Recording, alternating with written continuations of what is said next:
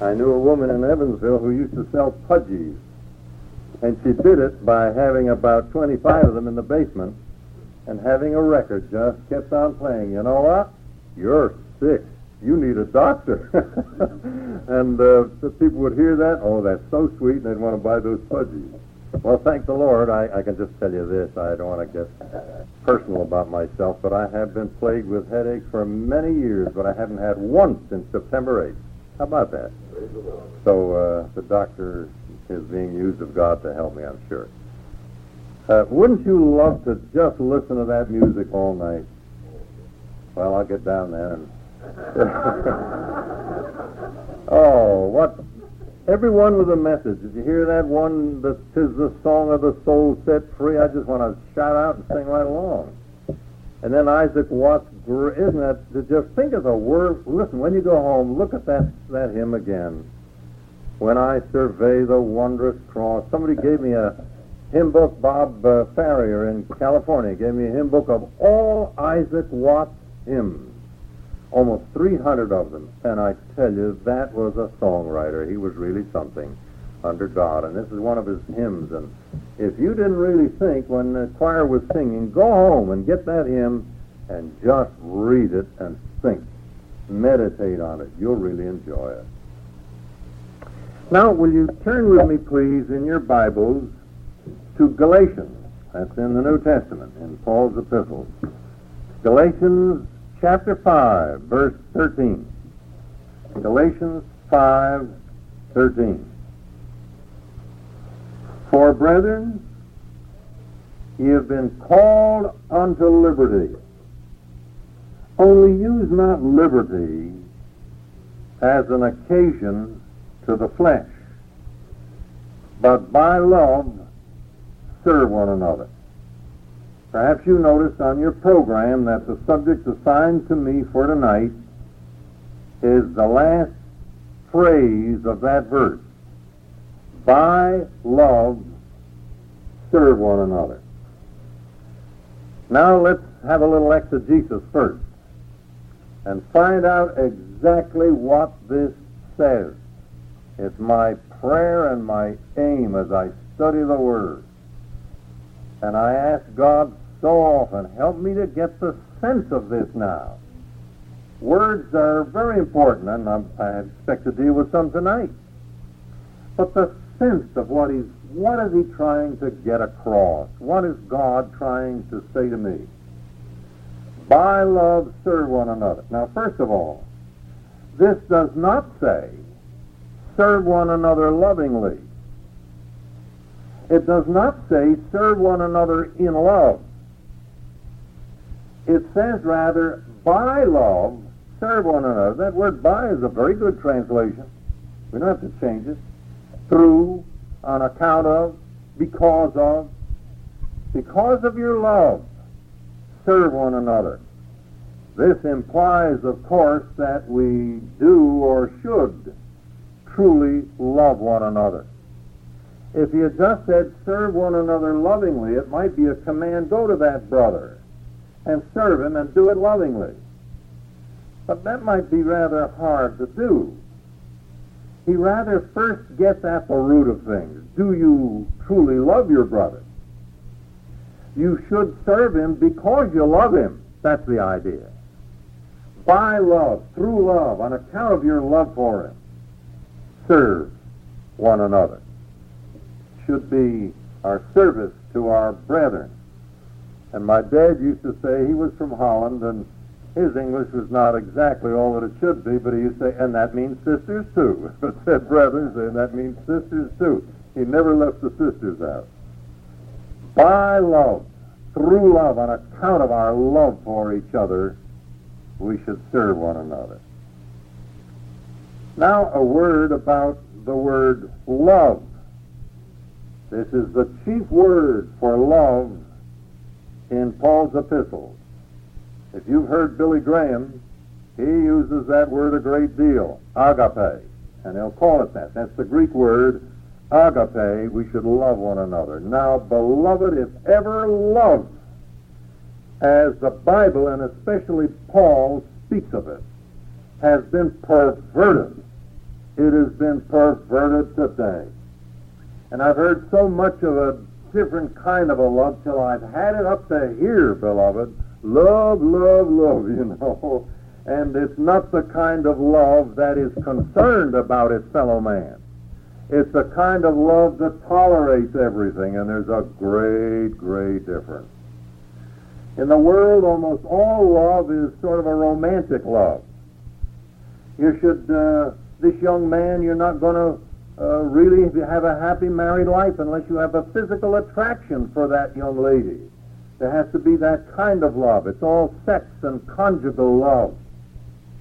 It's gone into the church, too. The new evangelicals have how many books? How-to books. And one is how to have a happy sex life, though well on in years. I was speaking some time ago in a university in Arkansas. And I had a really blessed time. These hundreds and hundreds of young people listening with mouths and eyes wide open. And some of the professors as well, very earnest attention.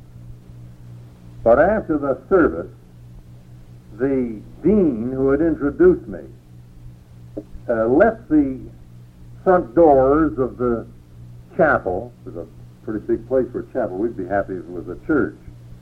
But he left the front doors, and there was his wife. It was an afternoon meeting. They'd been there all day. He had introduced me to her, but you'd think he hadn't seen her for years, and it was an emotional meeting again. And he, as they say, went into a clinch, and when he kissed her, I thought he'd swallow her. You know, that kind of a, and that, it made me feel badly. I thought, here's a man of dignity parading something that should be sacred and beautiful, and parading it before everybody. There's a great deal of this today, beloved. It's in the world, and it is certainly in the professing church as well. I read in Christian Life, I think I can name the magazine, not long ago, a 50-year-old psychiatric counselor, Christian counselor. He was 50 years old, and he was counseling a woman who was having such an unhappy married life. And he said, and I quote, I memorized it, I didn't have to, I remembered it that well.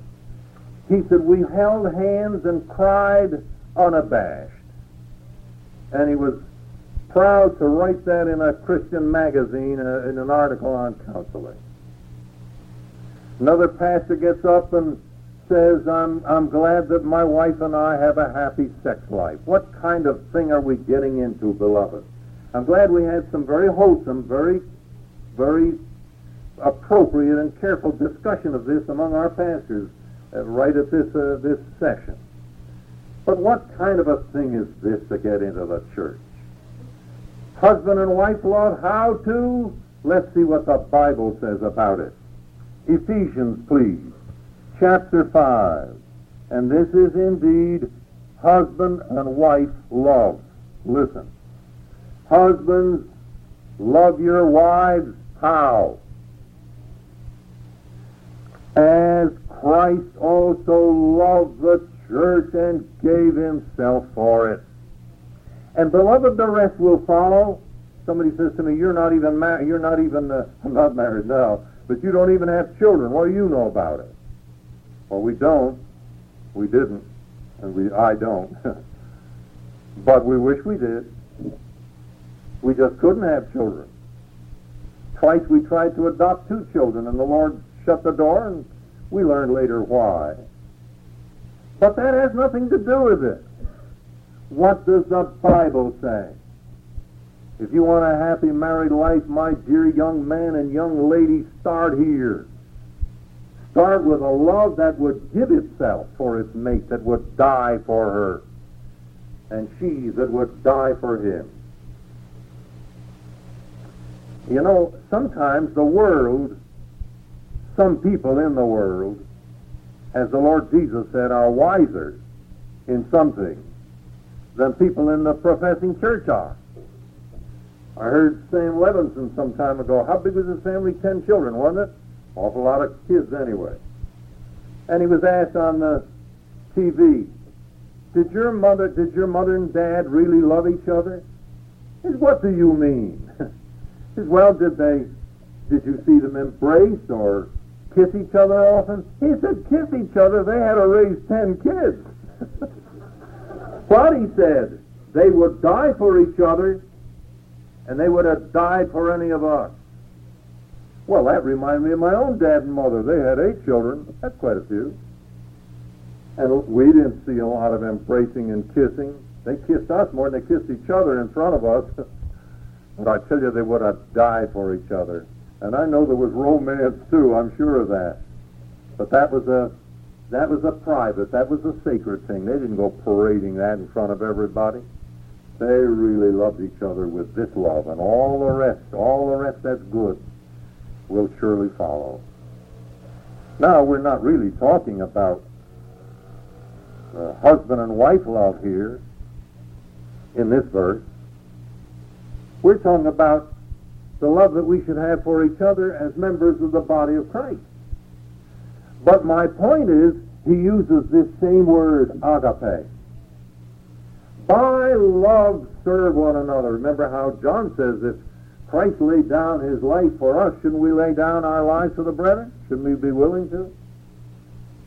And listen, there is too little of that, isn't there, today? I must say about my own heart, I'm sorry, but it's a confession, and honest confession, they say, is good for the soul. I'm not the kind that, I don't think there's a soul in the world I just hate or dislike to any degree. But I don't think that I'm in love what I should be either. It's far easier for me, I think, to criticize inside. I try not to make it too public. But I think it's much easier for me to find fault inside than it is to really have a heart of love go out to my brethren in Christ. I do love them. I don't mean to say that I don't. But we're living in a day when there's so much discontent, so much fault-finding, so much criticism, so much tearing apart that I think it affects us as members of the church too. And we're apt to have that kind of an attitude instead of truly loving each other. And what kind of a church we would be. How powerful would be our testimony. How joyful our experience if we served each other out of love. If we really loved each other as Christ loved the church and gave himself for it. Now then, there's just one more word here that we should deal with before we go into the context and the passage itself.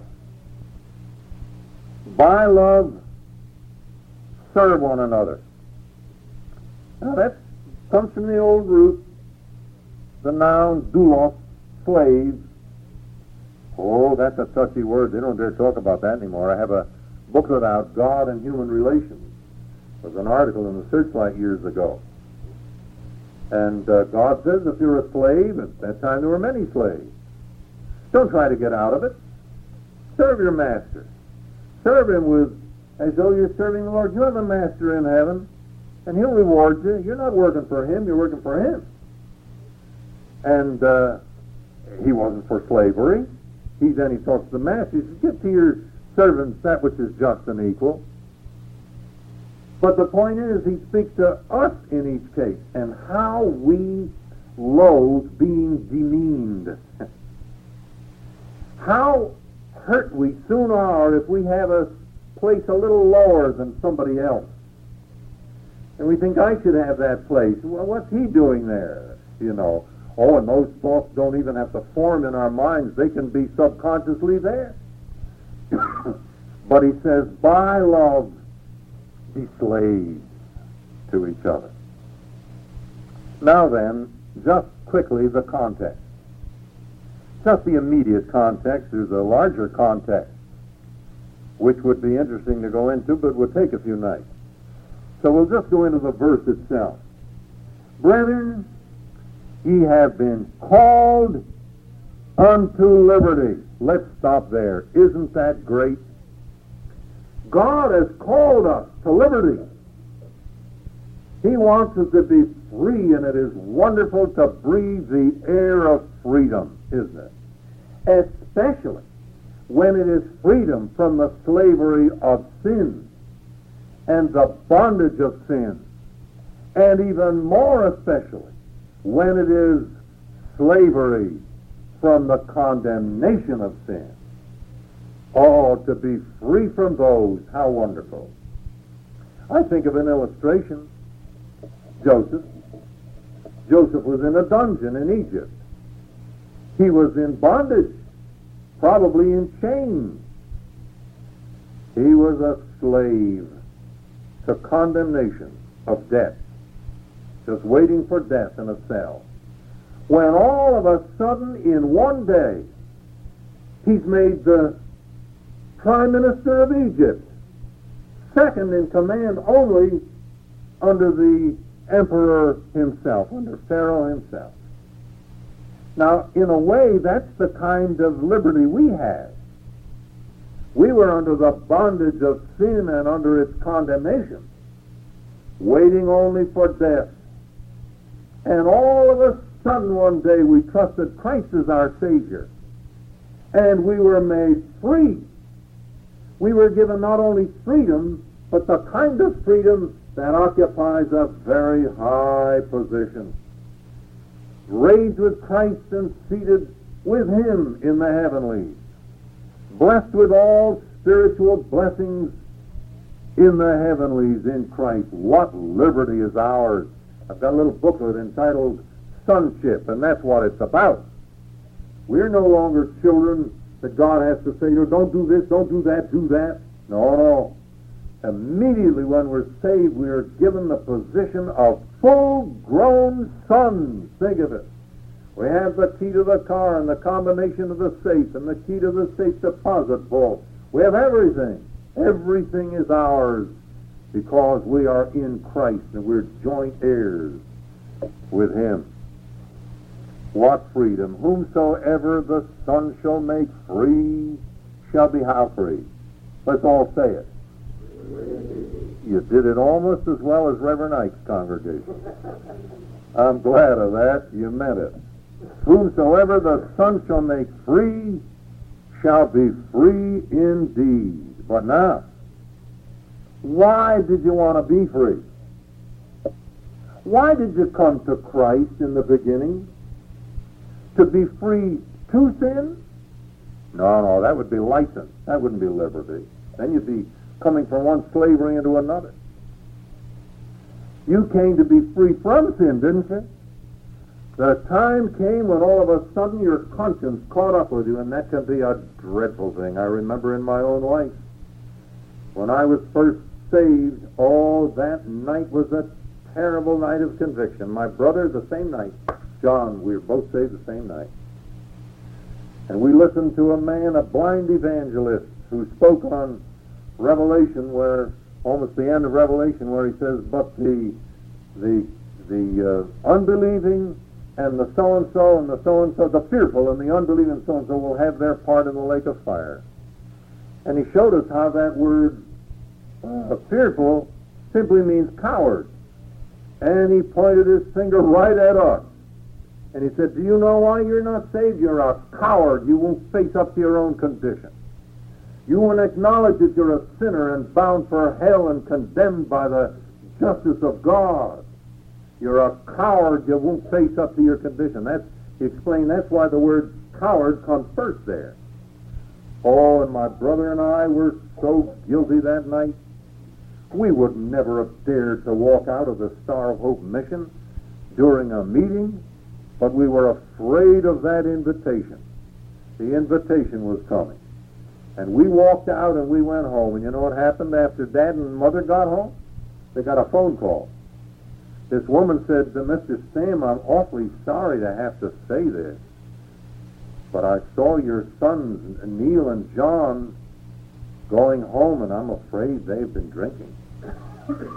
That's how under conviction we were. We were practically staggering home.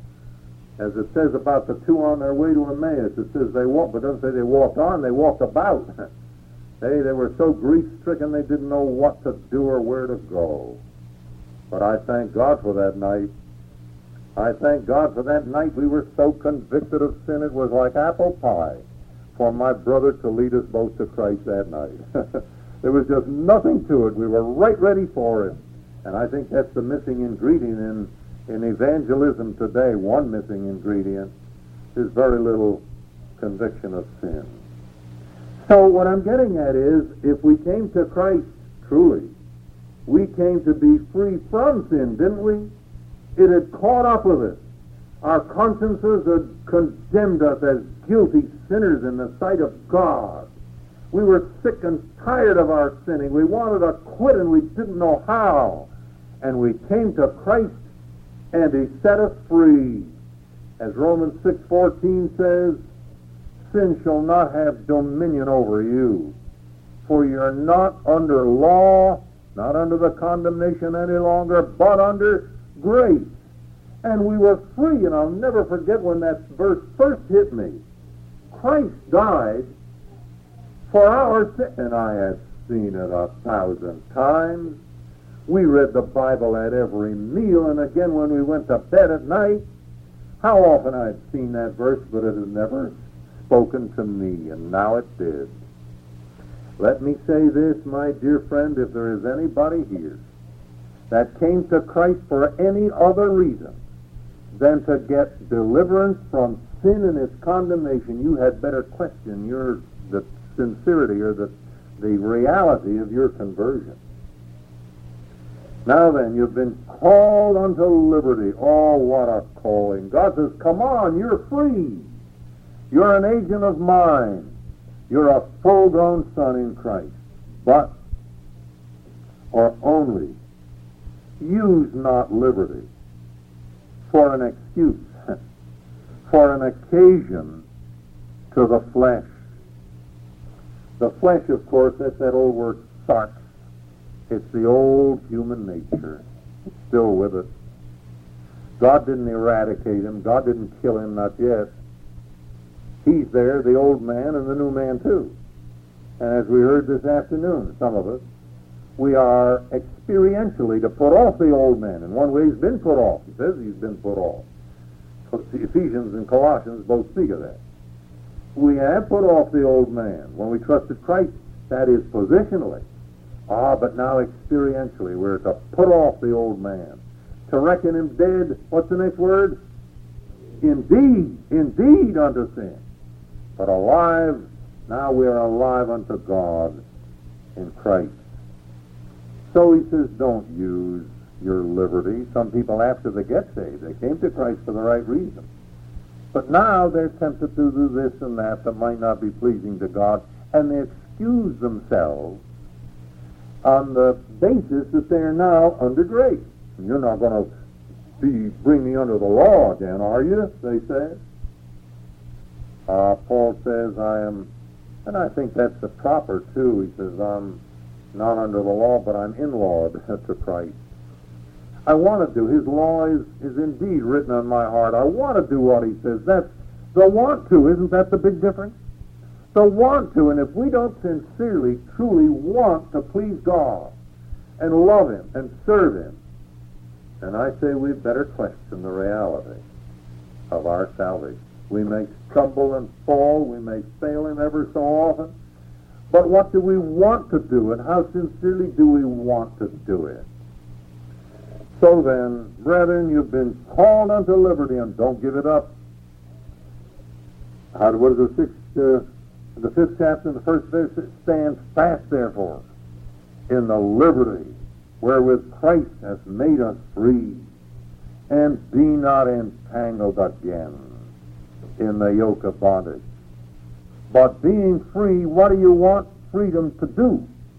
What do you want to be free to do? And if you're truly saved, I know what you want to do. You want to do what pleases God. And you want to get rid of everything that fails him. If I think of it right, and I believe I do, every believer here tonight, night after night after night, you say it again. You say to the Lord, if you haven't said it many times during the day, oh Lord, please make something of me. Make of me what I ought to be. Lord, help me to do this, help me to do that. You want to please him, and you sincerely do. And that's what this whole verse is based on. Brethren, you've been called unto liberty. Only use not liberty for an occasion to self, to the flesh, to please that ego, but by love serve, be slaves to one another. How does that Paul say in 1 Corinthians 9:19, isn't it? Paul says, though I be free from all men, yet have I made myself the slave of all, that I may win some. He wants to win them for Christ. And he makes himself their servant so that he can win them. Well then, by love, serve one another. Turn with me, please, to Romans chapter 13. Romans chapter 13. You no doubt know this verse, but I would like to emphasize it and impress it on every heart here tonight. Chapter 13 and verse 8. Owe no man anything. But don't stop there. You do owe every man the greatest debt. Owe no man anything except to love one another. Most people think, I owe nobody anything, but I should. Oh, no. You do owe him love. You say, why do I owe another man love? Because Christ, when he saved you, told you that he died for both you and him. That's why Paul says, I'm debtor both to the Greeks and to the barbarians, both to the wise and to the unwise. Why was he a debtor to them? He had never seen them. They were at Rome, the ones he was talking about. Why was he indebted to them? Because Christ had died not only for him, but for all men. And it was his bounden duty to tell them about it. And I'm so glad he went on. So, as much as in me is, I'm ready. Are you? Am I ready to pay that obligation by the grace of God? Owe no man anything but to love one another. Love gives. Love bears. Love understands. Love serves. Love does everything that will prove a blessing to the object loved. I think of two illustrations here. There's so many scriptures on these things. We could turn to 1 Corinthians 13 alone and see what love is and what love does, and that's that same word again. But I think of two illustrations from the gospel records. Let's turn to Luke 10, if you will, please. There's one illustration of, I want to take these two, one of our love as it should be shown to the unsaved, to those without, and our love toward one another. Beloved, the Bible says God is love. That's why I am sure, my dear unsaved friend, he loves you. Some people have gone, what I feel is to extremes, and they say it's so wonderful to feel, and I don't mean this is wrong, it's so wonderful to feel that Christ died for me, for Cornelius R. Pham. Well, that is wonderful, and it is true, but that can become pure selfishness unless we cry from the housetops and mean it with all our hearts. God loves you. God is love. Is it possible that he does not love the vast majority of mankind? No, he speaks of a world that he came into. And he says, God so loved the world. Christ didn't come to condemn the world, but to save. And beloved, that is his heart's desire. He says, I have no pleasure in the death of the wicked, but that the wicked turn from his evil way and live. God is not willing, says Peter, that any should perish. He doesn't want them to perish. But of course, his desire and what he purposes, those are two often different things. You say, well, can't God do what he wants? No. Well, he wouldn't want to do anything wrong, that's sure. But God can't bless or save someone who doesn't want to be blessed. He doesn't force things down our throats. He doesn't deal with us as automatons. And so God does have great love, and Christ came because he loved you, my unsaved friend. God would have all men to be saved and to come to the knowledge of the truth. There's one God and one mediator between God and men, the man Christ Jesus, who gave himself a ransom for all, to be testified. This is part of the Pauline message, to be testified in due time, whereunto I am appointed a preacher and apostle, a teacher of the Gentiles in faith and verity. Now then to Luke 10. Just look at this account here, the 27th verse of Luke 10.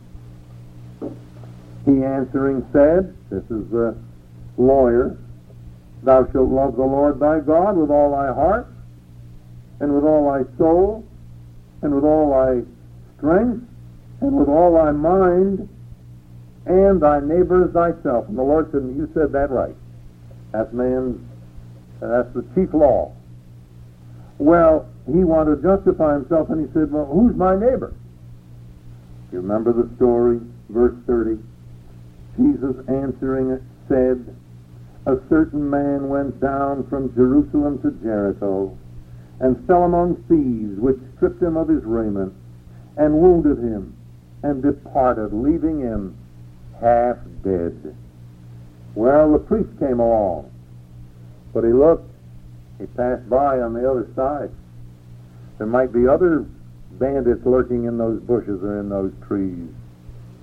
The Levite passed by too. He saw him and he passed by. But a certain Samaritan, as he journeyed, verse 33, came where he was, and when he saw him, he had compassion on him, and went to him, and bound up his wounds, pouring in oil and wine, and set him on his own beast, and brought him to a hotel, and took care of him. He stayed with him that night. Many people forget that little detail. He stayed with him that night, and on the morrow when he departed, he took 2 pence, gave it to the host, and said to him, take care of him, and whatsoever thou spendest, when I come again, I will repay. Now there's a beautiful dispensational letter here, or lesson here, but to apply it to what we've just been reading about loving our brethren and loving our neighbor, there's more than just loving our brethren. Our heart should be filled with love for our fellow men. This Samaritan didn't ask, like evidently the priest and the Levite did, if I help him, what'll happen to me? He was just practically killed by bandits. They may want my money too, and they passed by on the other side. He didn't ask that. What he asked was, if I don't help him, what'll happen to him? You see what Paul says? Don't use this liberty as an occasion to the flesh, to self, but by love serve one another. But there's another illustration, and with this I close, a very beautiful one, in the 13th chapter of John. You know the story there. The end of the first verse says about our Lord, he's in the upper room now with his apostles, and right during his passion, that is the Passion Week we call it, and this day of, the cross is coming within a few hours, they were arguing about who was going to have the highest place in the kingdom. Think of it. What it says here, having loved his own which were in the world, he loved them unto the end. Isn't that beautiful? When he loves you, he never lets you down. He doesn't love you for a while and say, but I couldn't take it anymore. No. Having loved his own, he loved them unto the end. Verse 3, Jesus, knowing that the Father had given all things into his hands, and that he was come from God and went to God, he riseth from supper, and laid aside his garments, and took a towel, and girded himself. After that he poureth water into a basin, and began to wash the disciples' feet, and to wipe them with the towel wherewith they were girded. Now, here again there is a great spiritual lesson outside of the one I want to bring, and I'll just mention it so that you understand it. Remember, Peter said, "Don't you wash my feet." Peter didn't think of washing his feet. When they came in, Peter didn't say, "Let me wash your feet." That was the place of a slave, and Peter was equal with everybody else there. Why should he be a servant any more than John or any more than Thomas? But now when the Lord begins to wash his feet, he goes, "Oh, don't you wash my feet, I won't have it." Oh, he said, "If I don't wash your feet, I have no part with you." Oh, then Peter, Peter, bless his heart. He was quick on the trigger, wasn't he? He said, "Oh, then wash me all over, my hands and my face and everything." The Lord says, "No, that's all washed. You've all been washed except Judas. And he that is washed needeth not but to wash his hands and feet." That comes from an Old Testament fact. One of the parts of the law, one of the segments of the law, the priest, before he served in the tabernacle, he had to take a bath. He was washed all over. But having done that just once when he was inducted into the priesthood, that's the baptism of the priest, by the way, he was washed all over. That being done, every day when he went to serve, he would have to wash his hands and his feet. That spoke of his service and of his walk. Now here the Lord evidently puts the emphasis on the walk. But the basic lesson that he teaches here is found in verse 14. That is, that he teaches to them. If I then, your Lord and Master, have washed your feet, ye also ought to wash one another's feet. For I have given you an example, that ye should do as I have done to you. Now, I'm sure he said this with great love, for he loved them unto the end, it says so. He was not critical. He was trying to help them. And if I've left you an example, things will really go well if you'll do to each other what I have done to you. You came into this place, nobody offered to wash anybody else's feet. He implies that. Nobody offered to wash my feet. Now I've washed your feet. That was the place of a slave. He says, you do it to one another. Well, this, it seems to me, in light of the spiritual lesson we just saw, is most important to us. We should serve each other as slaves because we really love each other. That's why he did it. It's introduced by the fact that he loves them unto the end. And I think sometimes that where we need each other most is in our behavior and in our theology, to use a big word, in our doctrine. In our doctrine, in our conduct. And that is often where we help each other least. I read somewhere where a comedian said, it's so much harder to be a comedian today. You can't tell any jokes anymore. You can't tell them on the Negroes, they'll be hurt. You can't tell them on the Poles, they'll be hurt. You can't tell them on the Irish, they'll be hurt. You can't tell them on the Germans, can't tell them on the Dutch, certainly, they'll be hurt. You can't tell any jokes anymore. And I remember the day when such stories went around, and it was just fun. Everybody took it and laughed. But today we've come to a day, as I said at the beginning of this service, where it seems we're all so touchy. We've come to a place where, oh, look out now, be careful.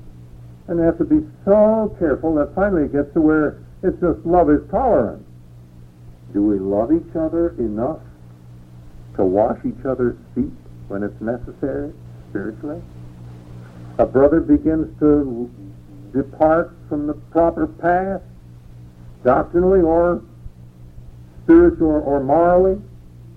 Aren't we more apt to criticize him and to say to each other, let's pray for him. It's too bad how he's going. Instead of talking to him, not lovingly merely, but because we love him and he consents it. You know the best way to work with the Jew, don't you? He's got to know you love him. If the Jew knows you love him, oh, he'll give you the best bargains. And he will be, that really touches the Jew if he really feels you love him. Well, that's so in general with us, isn't it? Can this brother feel, can he sense that I truly love him? And that's why I have come with this word, perhaps, about his conduct or about his doctrine. Well, I must close by, can't help but think, of course, of chapter 6 here, verse 1. If a man be overtaken in now he's not talking about one who lives in sin. He says those that sin, those that practice sin, rebuke before all. And that's the ministry that's necessary too, that others may fear. But now he's talking about a brother who is overtaken in a fault. He was tempted and he fell. He was tempted and he yielded. And it says a fault. Perhaps he's not even dealing with this. We have so many faults. The word here is not the deepest word for sin at all. And so what does he say the spiritual man will do? The man that's spiritual will draw his skirts around him and say, I would never trip over a stone over that stone. I've never done it and I never would. We don't know what we would do if we were in the same situation. The rest of this message is on side 2. Please turn your tape over at this point. Because in every one of our hearts is the seed of every evil. We have Adam within us. So he says, ye that are spiritual, restore him. Restore him in the spirit of meekness, considering thyself. Isn't this be done out of love? Because you realize how precarious your own, how thin is that hairline between standing and falling many a time. So he says, ye that are spiritual, restore such an one in the spirit of meekness, considering thyself, lest thou also be tempted. The man who married us was a truly great man of God, Lou Wade Gosnell of the Bible Institute of Pennsylvania in Philadelphia years ago. Great man. And I remember him referring to John 13 one time about the Lord's washing the disciples' feet and his saying you ought to do that to each other. But he said there are 3 rules that I would recommend as you wash each other's feet. Number 1, don't have the water too hot. That's true. Number 2, be sure to dry the feet off again with a towel when you're through. Don't keep looking askance at him, because he's not quite as good as you are. Number 3, be willing to have your own feet washed. It says you ought to do it to one another. And the next thing you may find yourself departing from the right path. And then it will be a favor if he in love speaks to you. So this is a great passage. Isn't this a great little phrase? You've been called into liberty, but don't use it to serve self, but out of love, serve one another. May God help us to do it. I surely wouldn't want to say, as some people say, no love in the church lately. We ought to love each other more. No, not at all. But there's so little love in the world. And that does affect the church, does it not? It naturally has. Don't you remember? Iniquity shall abound, and therefore the love of many shall wax cold. You see, the one does have an effect on the other. And it helps sometimes, as they say in the world, lay the cards on the table, you see, to put it all out in the open. And when we see what the situation is and understand what it is, we will be forbearing with the other man when perhaps he's a little critical. And we will try by love to serve one another. My mother, bless her heart, she was a great woman, a great woman. She ran like a regiment, although she was never bossy, but she had a family of 10. We all had to learn to wash dishes, do the beds, dust floors, but jobs were delegated, you know. Every morning before we went to school, we had to do this, and when we came home, we had to do that. It was good for us. My mother used to say, you might get married and your wife might break her arm. She always had that same argument. But she was a dear soul. And you know what she used to say? I've never forgotten it. She didn't say it in these words because she had a very Holland accent. But she said, always be very exacting with yourself and very understanding with others. That's it, isn't it? There it is right there. May God help us to do that by love, out of sheer love. Serve one another. Thank you.